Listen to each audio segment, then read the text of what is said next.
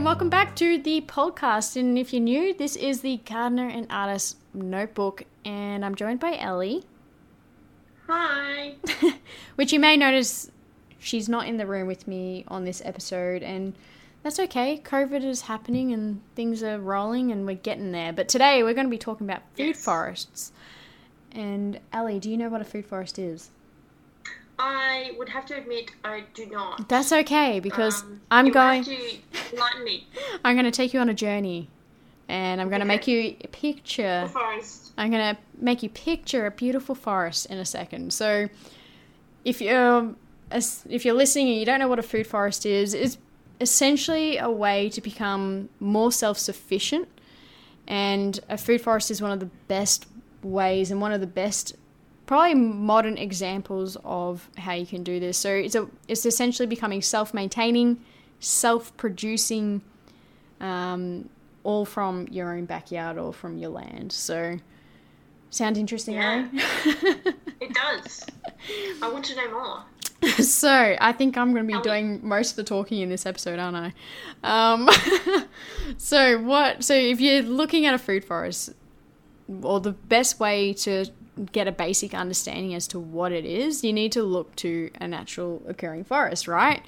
So yeah. What's in a forest that you notice, Elle, when you walk through one? Lots of trees. Yep. So you don't know where I'm going with this. So there's a lot of vegetation, right? So there's a lot of layers to a forest. So if you're walking through a forest, if you look in every direction, there's a layer there, and every single plant is adding to the productivity and the health of that forest. So every single plant has a role, right? All part of the ecosystem.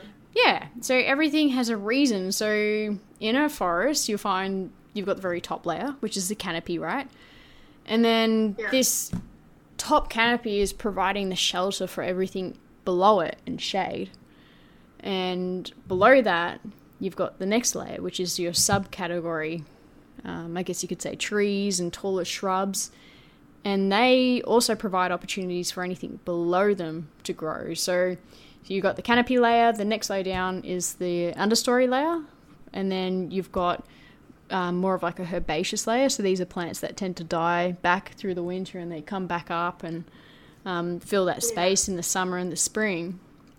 And then you've got the ground cover layer, which is anything that will cover that forest floor. And then in some forests, you'll have a vertical layer, so vines that may go up the trees.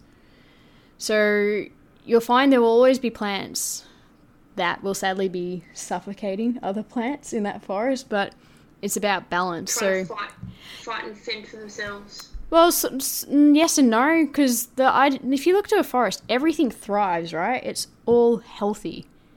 Very rarely you see... They depend on each other, I guess. Yeah, you very, very rarely see a very sick forest. All the plants are really healthy, they're growing well, even though they're extremely overcrowded. But there are plants that will suffocate other species, but it's almost a form of method to make sure nothing overruns the forest completely. Creating a balance, I guess. Yeah, but if you go to a wild, like you go out the bush, particularly out past, or to the outer parts of Gippsland, you'll see areas where there's weeds like broom, and it's completely destroyed that balance, and those forests are overrun by broom. So that's when the balance becomes, Yeah, nasty stuff, though. Yeah. So how does it apply to the garden? Well, it's the same principle. You work in those layers. So a food forest garden is based on the same concept. So you manipulate it to obviously benefit us with the production of the fruit. Edibles kind of thing. Yeah, so it's predominantly edible plants. You're pretty much putting edible plants in every single layer. So it gives you that. So what are your layers then made of? So it's the same. So it's the same. So you've got like the canopy. So they might be to start off with ornamental plants or ornamental trees to provide that shelter for the first few years of establishment of the actual edible trees and shrubs. And then after an X amount of years, you actually sacrifice those ornamental trees and you cut them down and then you mulch them. So they're just kind of your initial... Yeah, so they're your initial canopy layer. thing. So, but the idea is you cut them down, but they're not wasted, because it's always heartbreaking to cut down a plant, right, or a tree. But they're not wasted because you turn them into a mulch, and then you put that back on the garden, and it feeds it back in. So the food forest is all about using every single layer and every single plant that's in it to best, benefit the space, but also to give you the most productivity in that space. Yeah. So, And what would you use for your lower down plants, like your so like the everyday veggies kind of thing?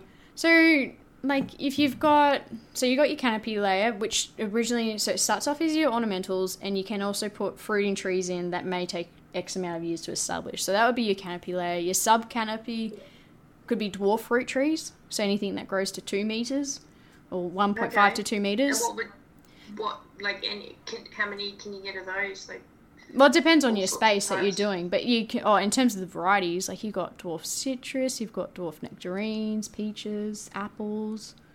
You could pretty much get anything in a dwarf these days. Yeah, so it's really good. Yeah. And then the next layer down so your shrub layer, you're looking at bushes, so it might be like fruiting berries, like blueberries. And then the herbaceous layer, just like in the forest, it can be culinary herbs. So herbs that might die off and come back depending on your climate and your zone. But you've also got things like companion plants, which aren't edible, or you could plant edible flowers, but their purpose is also to attract pollinators into that garden, because without pollinators, you're not going to get fruit. So so they're important to it as well. Yeah, so you can, contribute a little bit of space to those ornamental flowers, but they're still serving a purpose, because the food forest is all about having a purpose for every single plant and reusing every single plant. And then once again, the ground cover layer, you can use things like strawberries, thyme. Any of those are a good little fillers, and they're long-term fixes. They're going to stay in there for a long time. And then if you want climbers, you don't have to have climbers. It could be things like grapes, passion fruits. Or you could do canes, like raspberries and blackberries, as long as you maintain them. But, So you have to, keep changing them, or you can keep them for a long time? So those plants are what you call perennial, and a perennial plant is something that will live longer than 5 years, so you don't need to rip them out and replace them. But if you plant, annual flowers, then yes, being an annual, they only have one life cycle, so they die at the end of their cycle, which is usually within a year. So you would recommend probably perennials if you want something that lasts a bit longer? Yeah, a bit of both. Like you've got a annual flower called borage, which is really good for attracting bees. And the reason it's so good, it comes out as a royal blue flower, and it's a star-shaped flower. But when the bees take pollen from it, it turns purple. So that there's pollen. Yeah, so there's pollination occurring in your garden. So it's a really good way to. It's pretty convenient. Yeah, it's a really good way to see, that you got it going right. You got the combination right. I wish a lot more flowers did that. Yeah. I guess when they're dead, they're dead. But, that they're dead. But yeah, so there's something that is, pretty useful in that sort of setting. But a food forest, essentially is to be as productive with the space you have without using too much resources, because the idea of a food forest is they're sort of meant to be self-maintaining too, so you shouldn't have to really do a lot of work. So you could get chickens and they deal with a lot of the pests, but and there's not really meant to be any floor left and stuff that kind of come in. But it's also the philosophy, if a weed can grow in that garden, there should be an edible plant or a plant there doing its purpose. So it's a food forest is essentially a forest of plants. You want it to be completely chock-a-block full. So, and you're reusing anything that dies, like the annuals, or even if you have to remove branches, like that same philosophy with those ornamental trees, you mulch it and you're putting nutrients back into the ground. You're reusing what you've been growing in that spot. So so food forest is quite an interesting concept. Yeah. Have you visited any food forests at all, or? No, because when I started researching them quite a lot, it was probably at the start of COVID, because I had to do some magazine writing on it for pretty much the Garden World magazine, But there's a few around Victoria that look really interesting. But the concept came from, I'm pretty sure it came from America. So it was a very popular thing over there, and then it's come over here. Yeah.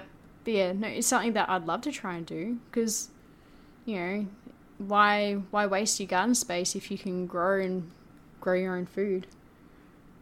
Yeah, no, it's a good concept. It's kind of, you know, like you said, self-sufficient. I guess it requires minimal work as well. Once it's established, but it can take a few years to establish because the average fruit tree can take 3 years before it'll start producing, you know, decent sized crops. You kind of gotta, it's something that you build up. Yeah, you got to plan it out. Yeah. So if you're setting up a food forest, like your site is really important. So you need an area that gets sunlight from most of the day or a minimum of at least 6 hours. Because anything less than that, you won't get the flavours in the fruit. Is there a particular soil you should use? Because I remember from our first episode we were talking about different soil types as well. Or is that kind of just more dependent on the individual plants? Soil's important. So you can do soil preparation, and if you wanted to do it the correct way, right, you're not meant to go out there with some herbicide and kill off your lawn. Instead, what you do, you can get... you'll kill your veggies too, right? Well, no, if you're setting up say you're setting up the food forest and you haven't already got a spot cultivated or organised, what you do is you get any old cardboard and you lay that down on the grass, and you do about 2 to 4 inches of wood chips or mulch, and you do that... On top of the cardboard? Yep, and you do that over the winter period because it's a real wet period of the year.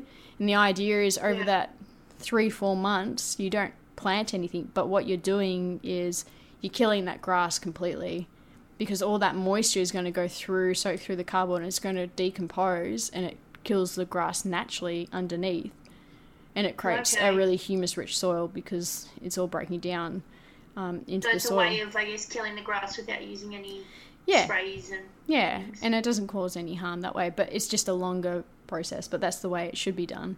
But in terms of the soil itself, a humus-rich soil is always really good, so something that's more loamy, or even clay. Clay's not that bad if you can work it and make it a bit more friable, but if you got sand, you're going to have to add a lot of compost into the soil to make it rich because it won't be holding much nutrient. And if you're growing veggies and anything that's going to produce fruit for you, you need good soil, or else you're not going to get that reflected back in the fruit. Yeah, feed those veggies. Yeah, feed those veggies. But you can also use like grass clippings. Like once you mow your lawn, dump all your grass clippings in the one spot too, and that will break down and act like a bit of a mulch as well. Breaks down like compost. And it'll put nitrogen back into the soil, which is really good for foliage growth. So you can do that. And then just using your own, if you have a worm farm and you get compost out of that, that works really well if you work that into the soil too. So worm castings is what they call it. Yeah. But sort of going into a forest sense, I remember a few years ago you sent me some photos of you harvesting shiitake mushrooms from a forest. Yes, in the forest of Japan. Yeah, so why don't you tell us about that? Massive mushrooms. They had them on, I don't know how you'd say, like wooden logs kind of tied together like in a triangle shape. They're almost like little like a little teepee hut kind of thing in a row.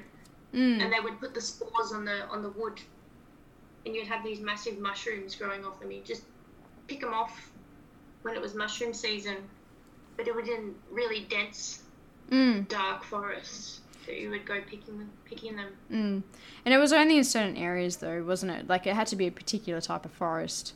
Because they had, if I remember, because I saw the TP things when I went to Japan, but I didn't see the mushrooms at that point growing. But it was a very heavily pine forest, wasn't it? From memory. It was, yeah. So you got your dense pine forests. Yeah. But so sort of going back to how they actually do it to describe it a bit more. So they pretty much drill into these I'd say they're pine logs or redwood logs. And they insert what almost looks like, how would you describe? It's a spore, isn't it? Yeah, well, it's a spore that's been wrapped in sort of like a bedding material or like a growing medium, but it almost looks like a little. Do you call them dowels? The wooden dowels? It's like the shape of that, and they get hammered into the wood, and then over a period of time, as there's more moisture in the air and the temperatures are correct, the mushrooms start growing from those little plugs. And then that's when you've harvested. And some of the ones that you sent me photos of that you harvested were huge, like absolutely. They were bigger than my face. What are you saying? Are you saying you've either got a small face or a big face with what you're saying there? Maybe just a medium-sized medium-sized face.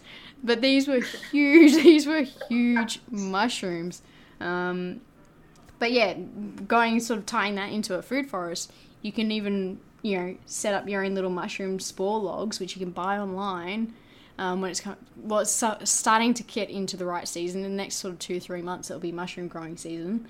Yeah. And you can do that. Your pine trees would be effectively your canopy, wouldn't it? Yeah. Like if you're looking at it. Well, yeah, but you'd need a really big block to grow pine trees. But you can create the same sort of environment. These were big forests, so. Yeah, these were massive forests. But no, you can do the same thing if you have a lot of density to your food garden. You can install those logs and you can create that nice little environment for them to grow in. Otherwise, you could do it under a deck and that, but you don't get the same sort of volumes of germination. The temperature as well would make a big difference. So yeah. So it can't be too. If it's too hot, they won't grow. Like they won't germinate from their spores. It has to be cold, chilling weather, and it has to usually be quite dark as well. So that's where if you put these into a food forest with high density foliage or canopies, you're going to get really good strike rate with them because you've got that you're mimicking that environment. But it's a really interesting way to garden. It's a sort of a newer concept. Well, it's an old theory, but it's been made a bit more modern, and it's coming to more. I guess you could say it's being a little bit more popular because of permaculture and people wanting to be self-sufficient and reduce their water or the amount of water they're using. And I guess a way of maximising small space if you only have a small yard, that kind of thing. Exactly, and it sort of is limitless as to what you can do. You can really get quite creative with it, and you can fill a very small space with a lot of plants. Yeah. So you might see me doing that in the near future. Yeah, and maybe growing some shiitake mushrooms. Shiitake mushroom. You know what? I grew portobellos last year and they were amazing. I brought some shiitake mushrooms and I just didn't do too well. It was a mushroom box kit, which works just as well. But I'm going to try the logs this year. So I'm going to be getting them through in the next month or two. Yeah. So I'll have to give you some. Right. You'll have to let us know how it goes. Yes, I will. And I'll eat them all. You have to share some. Maybe. Yes. So food forest, if anyone's interested, there is a blog post up on my website that you can read all about it. It goes into quite big detail. It's a very heavy topic in terms of facts and how to do it and all the processes and things, but essentially it's mimicking a natural forest, and you're taking those principles and you're implementing them in your own garden, and you're trying your best to not have a big footprint, like reducing your footprint and being more self-sufficient and more economic, I guess you could say. So yeah, definitely something we should all try. A bit hard for you where you've got a small space, but maybe one day. Yeah, I can aim for it. Yeah. Well, I think that is it for today's episode, and we'll be back next week, won't we? Ellie? Yes. You just disappeared. We'll be back next week with another episode, and if you have any questions, send them on through, and we'll catch you then. Yes, we will. See you. Bye. Bye.